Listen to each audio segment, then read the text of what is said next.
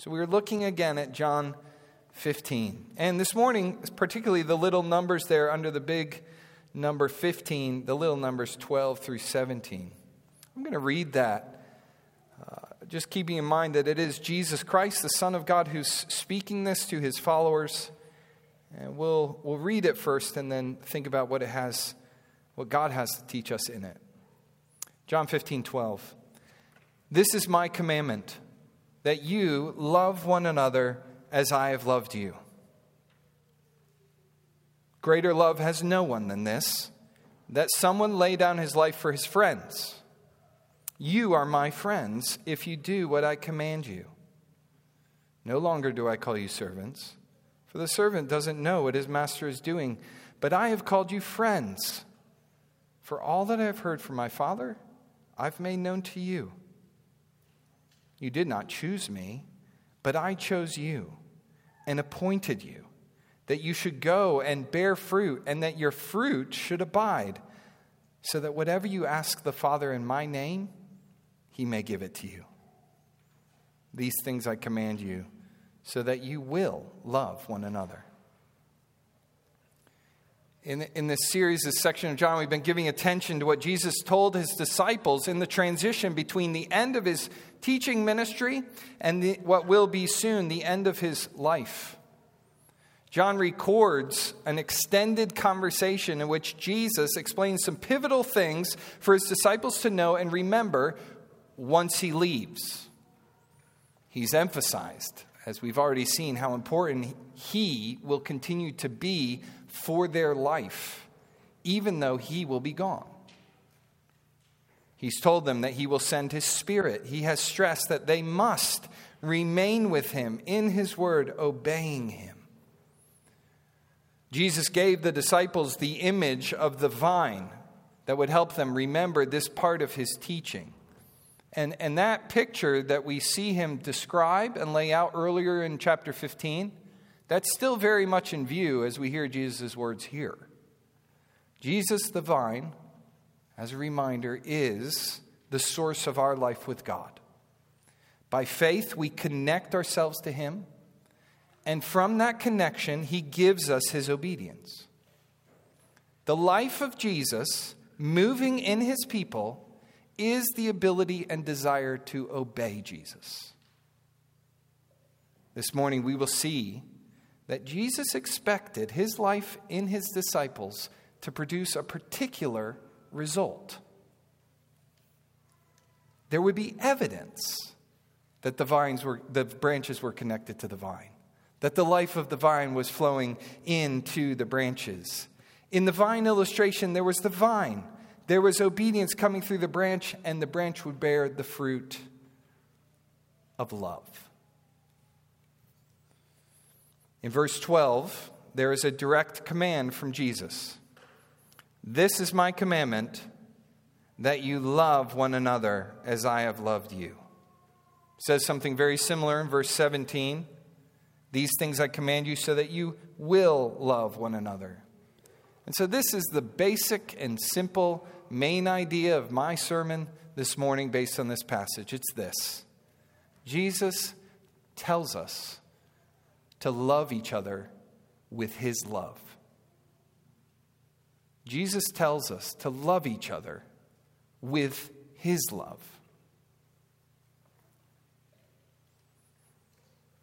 But, simple as it may be, we have to remember this is part of the vine conversation. Or we may very well misinterpret what we read here. The love commanded is not the vine. It's not the connection point to the vine. It is the visible evidence that Christ's obedient love is indeed moving in and through us. Jesus' command is plain and simple enough. Love each other with my love. Yet we might have more questions. What is this love? Who is each other? How does this happen? Why does Jesus tell us to do this? Well, these are the questions we'll ask this morning. What is his love? Who is each other? How does this happen? Why does Jesus tell us to do this? Those are the questions that will be answered for us, I trust, in John 15, 12 through 17. Thankfully, I think Jesus answers all those questions here that we might have. So if Jesus is telling us to love each other with his love, our first question is, what is his love? Kids, what is love? What is love? Might be hard to describe, right? It's hard for me to describe, you ask me. What is it? Well, look at how Jesus is helping us to understand this big idea that might be hard for us to put into words by pointing to what happens and evidence in our life. Kids, help me. Listen to what Jesus says, then you tell me how you know someone loves you. Okay? Here's Jesus' words. Greater love has no one than this, that someone laid down his life for his friends. How do you know that someone loves you? Tell me. Say it loud. Greater love has no one than this, and someone laid down his life for his friends. How do you know someone loves you greatly? What do they do for you? Chloe.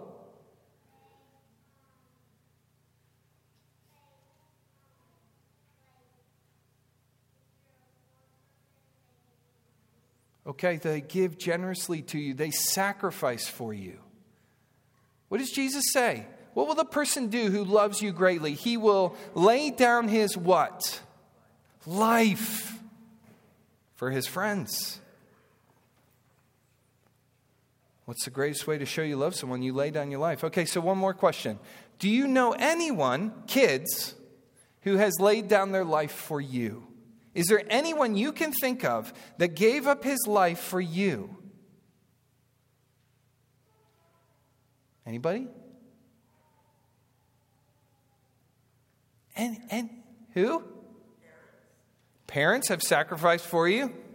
Might not be the first thing you think of, but maybe. Who actually died for you that we sing about every Sunday? Tell me. Say it loud. Jesus. Jesus did. Jesus says, whoever the person is who shows us the greatest love by giving his life, that's the person that we know defines and shows us what love is, the greatest love. Jesus is talking about himself. He's not giving an abstract principle. He's paving the way for the concrete reality of what he's about to do. He's going to go to a cross, himself be killed, his life ended, so that anyone who believes in him would not die, but live. There is practical application in abundance for us as a church here. But let's not rush to it too fast. Let's not get there yet. Pause here. Relish that God, through his Son, showed you the greatest love possible. The motivation to love others is not only because Jesus tells us to, but because Jesus loves us. So what is love? Jesus says love is what I do. Love is Jesus choosing the most costly sacrifice in order that others would receive his love. Jesus' sacrifice transfers his love to those who benefit from his sacrifice. Why did Jesus die? Because he wanted you to have his love. He wanted you to live in it. He wanted you to live it. A true definition of love must always start with who God is and what he does. If we start here, we will steer far clear of big errors that come in our definitions of love. Love's definition centers on who Jesus is and what he does. Love is not defined by what we think we need. Love doesn't wait to get before giving. It gives and gives and gives for the good of others. We'll talk in a minute about how Jesus' command to love will mean you end up getting his love, receiving his love from other people. But that in and of itself is not Jesus' focus here. The action he wants you to think about taking on a daily basis, Christian, is this.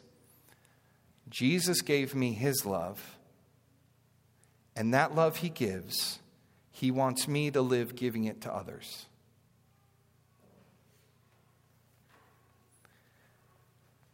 I think we fear obeying Jesus in this because we think if we give ourselves away and don't protect our interests, no one's going to look after us. We'll be left high and dry, emptied of all we have to give, nothing coming into us to fill us up. In other words, we fear if we lay down our lives to love, we'll die to ourselves. That is exactly what happens in the Christian life. So I can't really assuage you of the reality that your fears will become true, because they will if you fear it. But you don't need to be afraid of that. Love that sacrifices doesn't end our life like we fear. If anything, it's what brings us into the life Jesus is living. Look at Jesus. He poured out his life to death. Jesus died loving us. Yet we maintain as Christians that today he loves us still. He loves us today. How is that? Because he rose from death. In the resurrection, life outlives death, and love conquers sin that leads to death. You can die to yourself with Jesus at the cross and rise in his resurrection to live in love with Jesus' life in you. Christ in me means I don't need to worry about self-preservation. You or I may be poured out, but what remains in its place is Christ. He fills and he overflows, and he fills and he overflows. This is the amazing picture of the church. Marissa, he fills and overflows as you give of the love he gives and keeps on. Elijah, he fills and he overflows. Mary, he fills and he overflows and continues to do it. It's true in each of his saints here. Nothing will be left lacking in our sacrifice. Yes, sacrifices cost. Yes, we're spending something. Yes, we're losing something. That's why we feel sacrifice. But we're gaining Christ. We're getting more than we give. And what we get will never run out. Trusting Jesus means transferring your fear to Jesus and believing him. That when you lay down your life, he will give you his life to live in its place. Christian, this is how you know you're living Jesus' life. When you find that you're motivated by the thought that if you give yourself, others will receive Jesus' love from you, and so you give it freely. Jesus tells us to love one another with his love. His love gives himself so you might receive his love. So that's our first question. What is love? Well, it's Jesus' love. But Jesus says there are people he has in view that he wants us to give love to. And so his command tells us, this is my command, that you love one another as I have loved you. Who is that? Who is one another? Question number 2. Well, the immediate obvious answer is, if we've been reading this, is the disciples, right? But I think it's bigger than that. You know, Peter and John, who I think were there listening to Jesus teach this on that day, then went on to write to a lot of people who didn't hear Jesus say this in their letters, and they would tell them, love one another. 1 John 3:11, 1 Peter 1:22. So it's beyond just the disciples that's in view here, is the one another. Another obvious answer is whoever Jesus calls friends, right? Greater love has no one than this, than someone laid down his life for his friends. we're modeling Jesus' love in our lives, then we're at least thinking about his friends and how Jesus loved them. The people Jesus is talking to are to love one another as he loved them. And the people Jesus loves are his friends. Who are Jesus' friends? They're the people Jesus dies for, verse 13. The one he shows great love to. They are the people who obey Jesus, verse 14. They are the people who hear Jesus and understand God sent him as their Savior, verse 15. And Jesus' friends are the people Jesus chooses to use for his purposes, verse 16. You stack up all those descriptions together, and we see Jesus is describing what will become his church. If you would obey Jesus' commands, we must not only be okay with a general feeling of love for Christians all over the world, but we must commit to sacrificial love for a defined group of people where we are. When the apostles go with the Holy Spirit and write to the early churches, they transfer Jesus' command here to specific congregations of Christians. To each defined assembly, they write, encourage one another, guard one another, watch over one another, care for one another, love one another. Jesus' instructions here are a foundational reason why we all need to be meaningfully committed to a local church. Every Christian should be able to say, these people are my one another's. And I'm part of their definition of their one another's. This is not only for you to be able to obey in showing love, but also so that you might receive Jesus' love from others as he has told them to be a part of your life too, sacrificing themselves for you so that you might have his love. Everyone's in view here. At this church, if you're visiting with us, those who have professed faith in Jesus Christ, like we heard Michael do earlier, been obedient in baptism, as we saw this morning, and committed their accountability and responsibility for this group of Christians, we are one another's each other. So members of this church, I understand that you are Jesus' love to me and me to you. I have no other one another as the Bible defines it. Not in this way. Not in this special way. As long as I'm here with you and you're here with me, we are this to each other. I can go to India and worship with God's people there, and I can praise God for how I'm knit to the universal people of God who Jesus has loved, all of us, but it is the people I live with. That's especially who Jesus wants you and me to love. People we're committed to here. This is vital. This is vital because love cannot exist outside of commitment. We learned that from God, who decided to love us long ago and carried through on that even though we were sinners. Without commitment, we know we love till it hurts and then we bolt. Without commitment, we love till we're disappointed, then we go looking elsewhere for the kind of love we want. Without commitment, we make love transactional and conditional. It's when a brother receives the loving wounds of a rebuke and stays that love each other flowers. It's when a sister keeps showing up for another suffering sister, though there's no clear end to their suffering. That's love born out of commitment.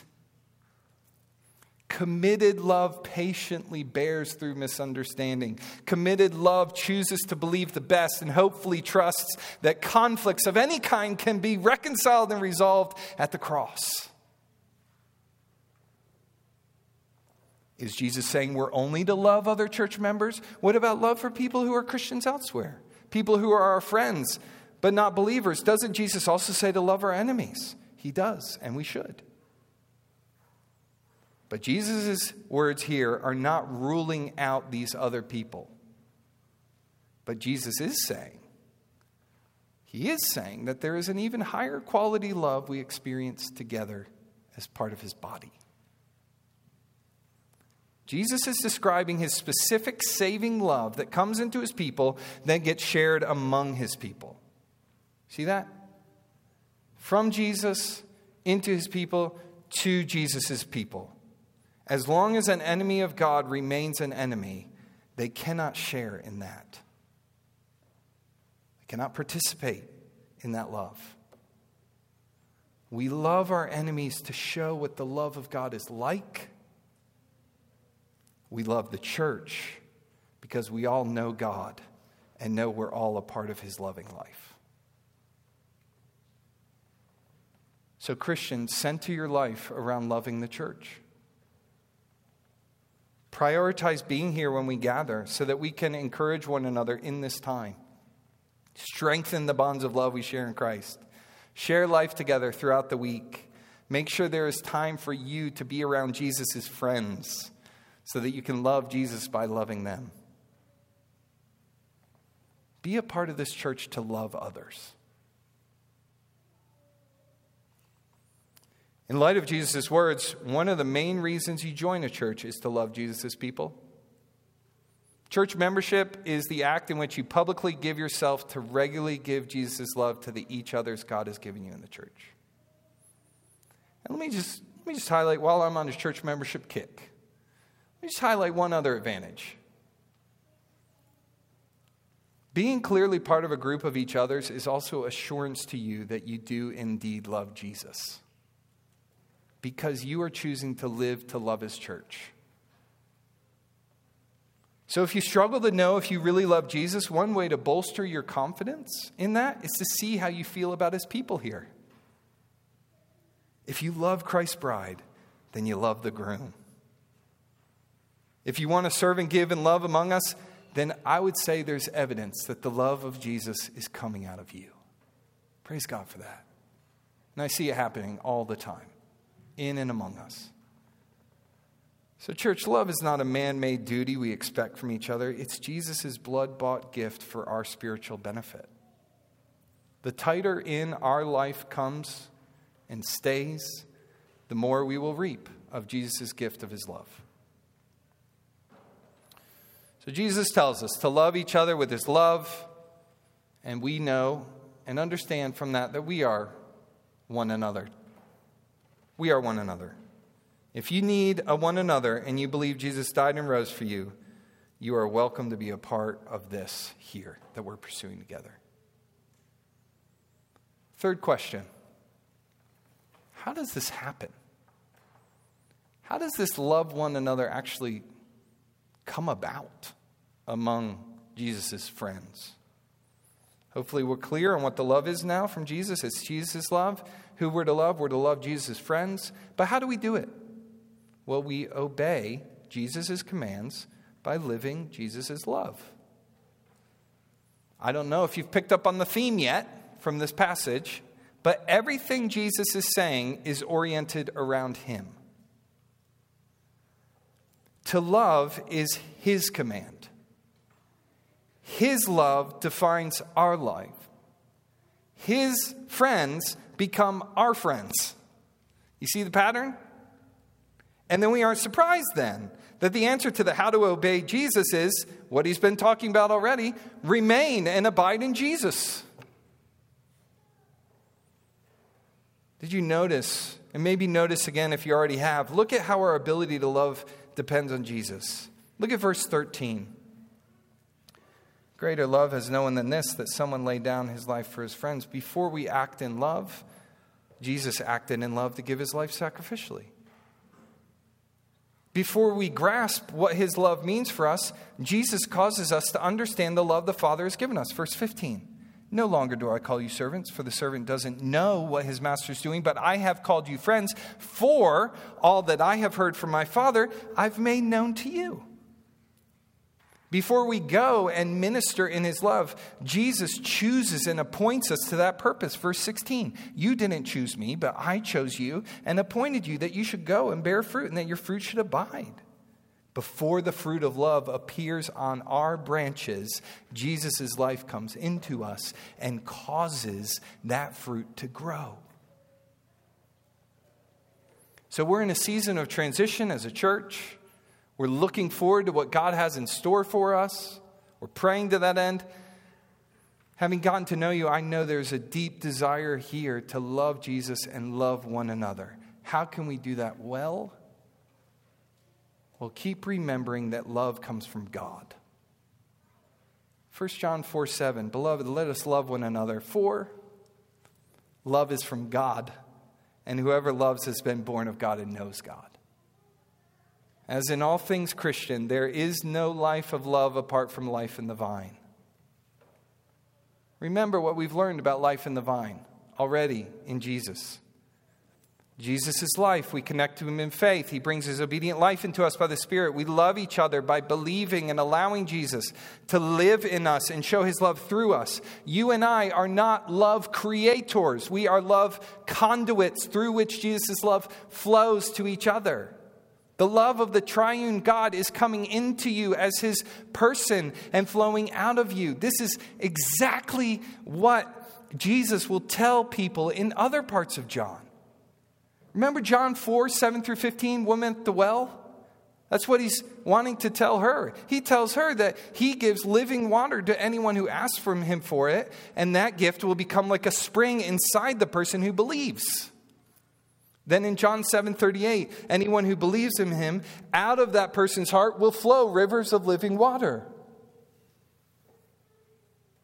The fountainhead of our love is the Spirit bringing God's love to us. When we love each other, we are not like the headwater of that river. That comes from God. But we are kind of like the waterfall. By the time God's love has made it from him to us through his Son to your heart, the power and rush of that love cannot stop there. It must cascade to one another. Doesn't this turn love into an exciting prospect? I think it gives us great motivation to pray. To pray that we be full of God's love and wait with expectation to see how he answers that prayer by love overflowing to each other. Prayer is such an important part of how this love spreads to each other. Jesus brings prayer into the picture. Verse 16, you did not choose me, but I chose you and appointed you that you should go and bear fruit and that your fruit should abide, so that whatever you ask the Father in my name, he may give it to you. When we remember that love comes from God, and the Father has already given his Son and Spirit to bring his love to us, then we eagerly go to the Father and ask him to keep giving himself to us. And as Jesus says in verse 16, when we ask, the Father gives. We've been talking a lot about prayer in this series. And I personally, in case you haven't heard, I've been hearing and been encouraged by how the Lord is working in us in that way. So encouraged to hear stories of how we're praying together. Some of you are meeting to pray for your families and your marriages. I heard this week about a group of women planning to gather at work to pray. Another brother told me about how he's planning to invite some guys to meet up regularly to pray. I was so helped to pray with a brother this week myself for God to be working in our lives. When I hear that kind of thing is happening among us, my spiritual heart at least just kind of beats faster. Because love for God and one another is happening in all that. The God of the universe is working among us. And what great expectations we can have when he is active in us. Church, Jesus is drawing us deeper into life with God together. And when we ask him to give his love to us, we will see the fruit of his gift showing up in how we love each other. So in prayer, we ask our Father to put his love in our hearts and place us in each other's lives to give his love to each other. So this Wednesday, if you can, come and pray with us at 6:30. Church, let's have an active prayer emphasis maybe this week, okay? Write this down if you would. Pray and love us by praying. Love God by praying this. And let's pray this together. Let's take a prayer emphasis guided by God's word in Ephesians 3:14-19, that God would fill us with his love. Paul writes, and you can use these very words if you don't know exactly what to pray. Ephesians 3:14 through 19. Let's pray.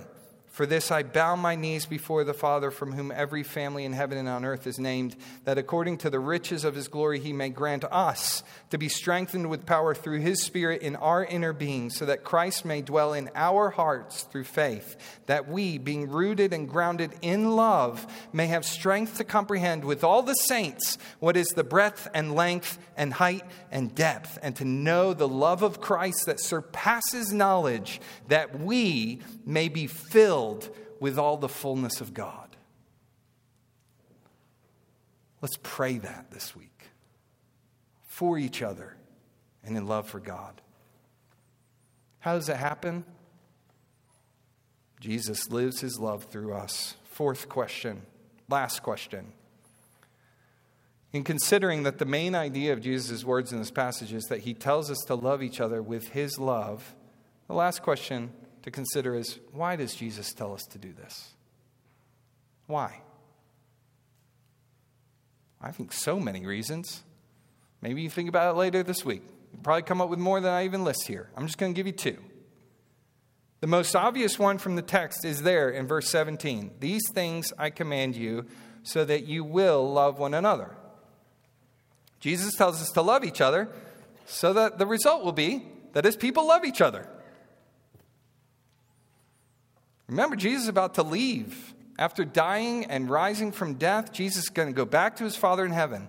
He had faithfully loved his disciples throughout their time together, but now who will and how will he care for them when he's no longer going to be with them?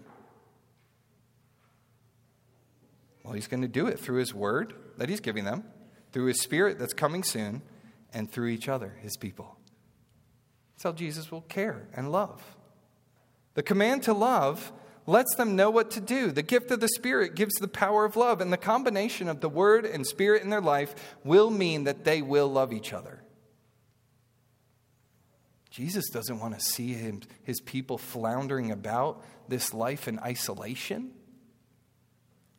He doesn't want us confused as we try to lean on our own understanding. He doesn't want us cut off from the truth that comes through others pointing us to God's Word. He certainly doesn't want us weakened the more we try to live on our own power. So Jesus gives his love where it can be found, among his people. Jesus wants to love you. He wants to love all his people. He wants to care for all of us. Guard and guide and watch over all of us. Give wisdom and help, support and compassion, care and correction to all of us. You loving me with Jesus' love and me loving you with Jesus' love, that's how Jesus chooses to do it. Remarkable, isn't it? The wisdom of Jesus to spread his love this way. The love of Jesus to share his love with us. The power of Jesus to make us able to be sacrificial givers in love like him. So when we hear Paul pray, may we have strength to comprehend with all the saints what is the breadth and length and height and depth, and to know the love of Christ that surpasses knowledge, that you may be filled with all the fullness of God. Isn't that what we want? Church, don't we want to be people who experience the love of God? Then listen to Jesus. Let us be loved by Jesus through loving one another. Jesus commands us to love in order to care for us. But let's just take it out a little bit farther. One other reason I want you to see. His reasons don't stop there. Because the love of God doesn't come to a final resting place in one individual or in one local church obeying his commands. This is not the end in sight for him, that we would love one another and stop. Remember the image of the river earlier. Picture the river at its starting point. As it flows, it expands. It covers more. It gets wider. It overflows its banks. It surges into waterfalls, and it cascades until it finally empties into a giant ocean that covers everything. That is what God intends to do with his love. When God gives his love, he means for it to keep overflowing. As soon as you receive it, like a waterfall, you're meant to spill it on over and give it.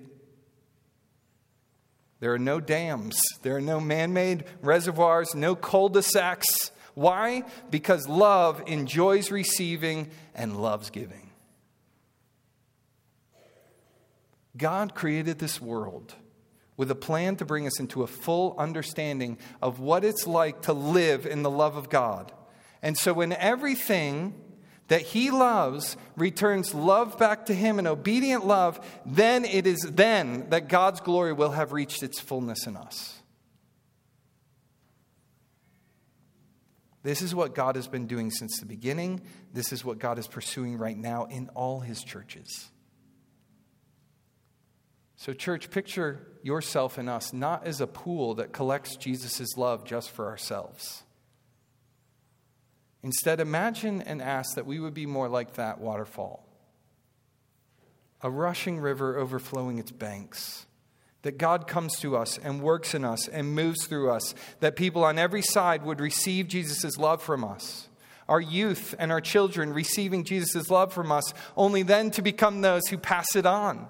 Our church culture clearly moving with Jesus' love becomes a compelling invitation to unbelievers to come and see and experience the love of Jesus for sinners among us. Other churches in our city strengthened in their faith and unity by the testimony of God's love from us to them. Our sacrifice and giving of our lives, our money, our prayers spilling over to send missionaries and be sent as missionaries to places where Christ's love is not yet known.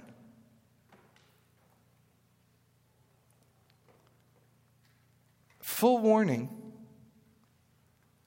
Jesus is about to tell us that as we flow on and rush on and go to this grand climax of God's glory in his love covering the earth, we're going to face opposition. He tells them so we won't be surprised when it happens. Not because he's afraid anything can stop his mission. Nothing can stop the Word and Spirit from filling the earth with the glory of the Father. If you're not a believer in Jesus, only those who believe in him, I want you to know, receive his sacrificial love given at the cross as he died for sinners. Only those who follow him in willingly laying your life in his hands and laying it down will live in this glorious future that everything is running to. In the end, all who reject Jesus' love and refuse to live in it will die without the life that only Jesus can bring. I invite you to see this morning that Jesus indeed did lay down his life for you. Ask him to forgive you. Ask him to help you return his love by lovingly obeying him and following him. I'd love to talk to you about that if you'd like someone to talk to.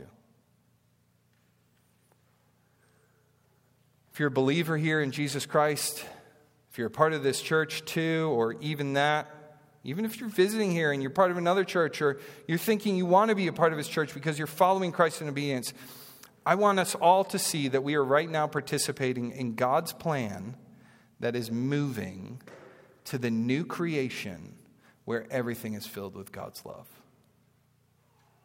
I want you to see that's why Jesus commands us to love one another.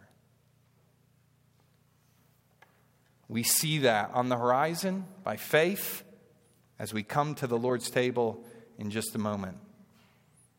The Lord's Supper is a meal given to regularly remind us that he laid down his life for us so that we might receive his love, live in his love together, and look forward to life in his perfect love together in heaven. As we gather around this table as a church, the people you sit next to and across from, these are the people Jesus died to show his love to. These are his friends. These are the people Jesus intends to love through each other.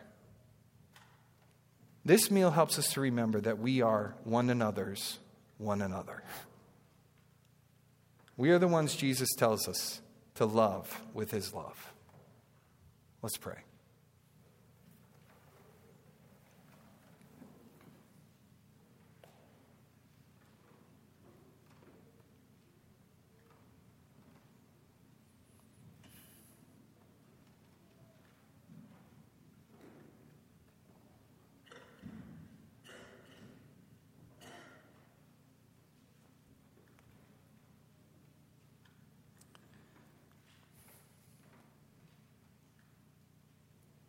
Father, Son, and Spirit, we thank you and praise you for your love.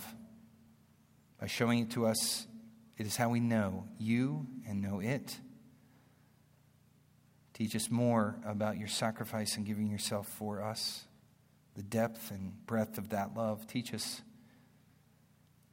who it is you would have us love, that we would love them as you have loved us. Help us to rest fully on you to, Lord Jesus, live your love in and through us. That we would not depend on our own strength, but that we would wholly and fully rely on Jesus, you, Lord, to do your work in and through us. And as you do, fill the earth with your glory. May your love overflow us to one another and beyond us. May it overwhelm the banks it runs in now, and new areas and regions and lives and hearts would be overcome by the wonderful grace of Jesus Christ, shown in his love, his death and resurrection. We celebrate it. We remember it now. Meet with us as you have in your word now in our fellowship around your table. We ask in Jesus' name, amen. Just as a reminder, if you have kids in childcare, if you could go get them now so that our children can participate in watching and that our volunteers can come around the table. We're going to finish our time together, and a full time it's been, around the Lord's Supper.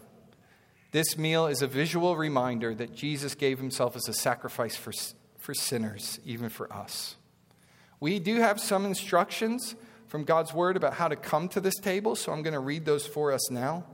In 1 Corinthians 11, we read, "Whoever eats the bread or drinks the cup of the Lord in an unworthy manner will be guilty of sinning against the body and blood of the Lord. A man ought to examine himself before he eats of the bread and drinks of the cup. For anyone who eats and drinks without recognizing the body of the Lord eats and drinks judgment upon himself." So we understand Paul is telling us and lovingly encouraging us to examine ourselves before we would come to this table. This table is for a specific group of people that Jesus outlines in his word. It is those who have publicly professed their faith in Christ through baptism and are continuing in that profession by being meaningfully committed to his church. If that describes you, even if you're not a member of this church, but you're meaning to live for Jesus with some other group of believers, and you believe the same gospel you heard today, then we would welcome you to join the table with us. But if you're not sure, or for any reason you feel like it wouldn't be appropriate for you to partake, as we come forward, you can simply use this time to think about what Jesus has told you in his word this morning. In just a moment, the musicians are going to start playing and then lead us in singing, "Oh, How Good It Is," which is a celebration of our unity in Jesus, which is appropriate because that's what this table helps us celebrate too. So the musicians will play, start singing. We can start singing at that point and coming forward down the middle aisles to receive the bread and the cup, and then going back to our chairs on the outside aisle. We, in our church, hold these things, bread and cup, till we're all back seated together, and we can take them together as a symbol of our unity. So I'm going to thank God for this, and then the musicians will play. Let's pray. We do thank you, Lord God, that you've brought us into the unity of faith and the fellowship of you, Father, Son, and Spirit, through the sacrificial death of Jesus.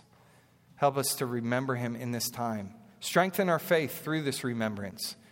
And Lord, we pray that in any way we would not come to this table in a false manner or under any wrong pretense.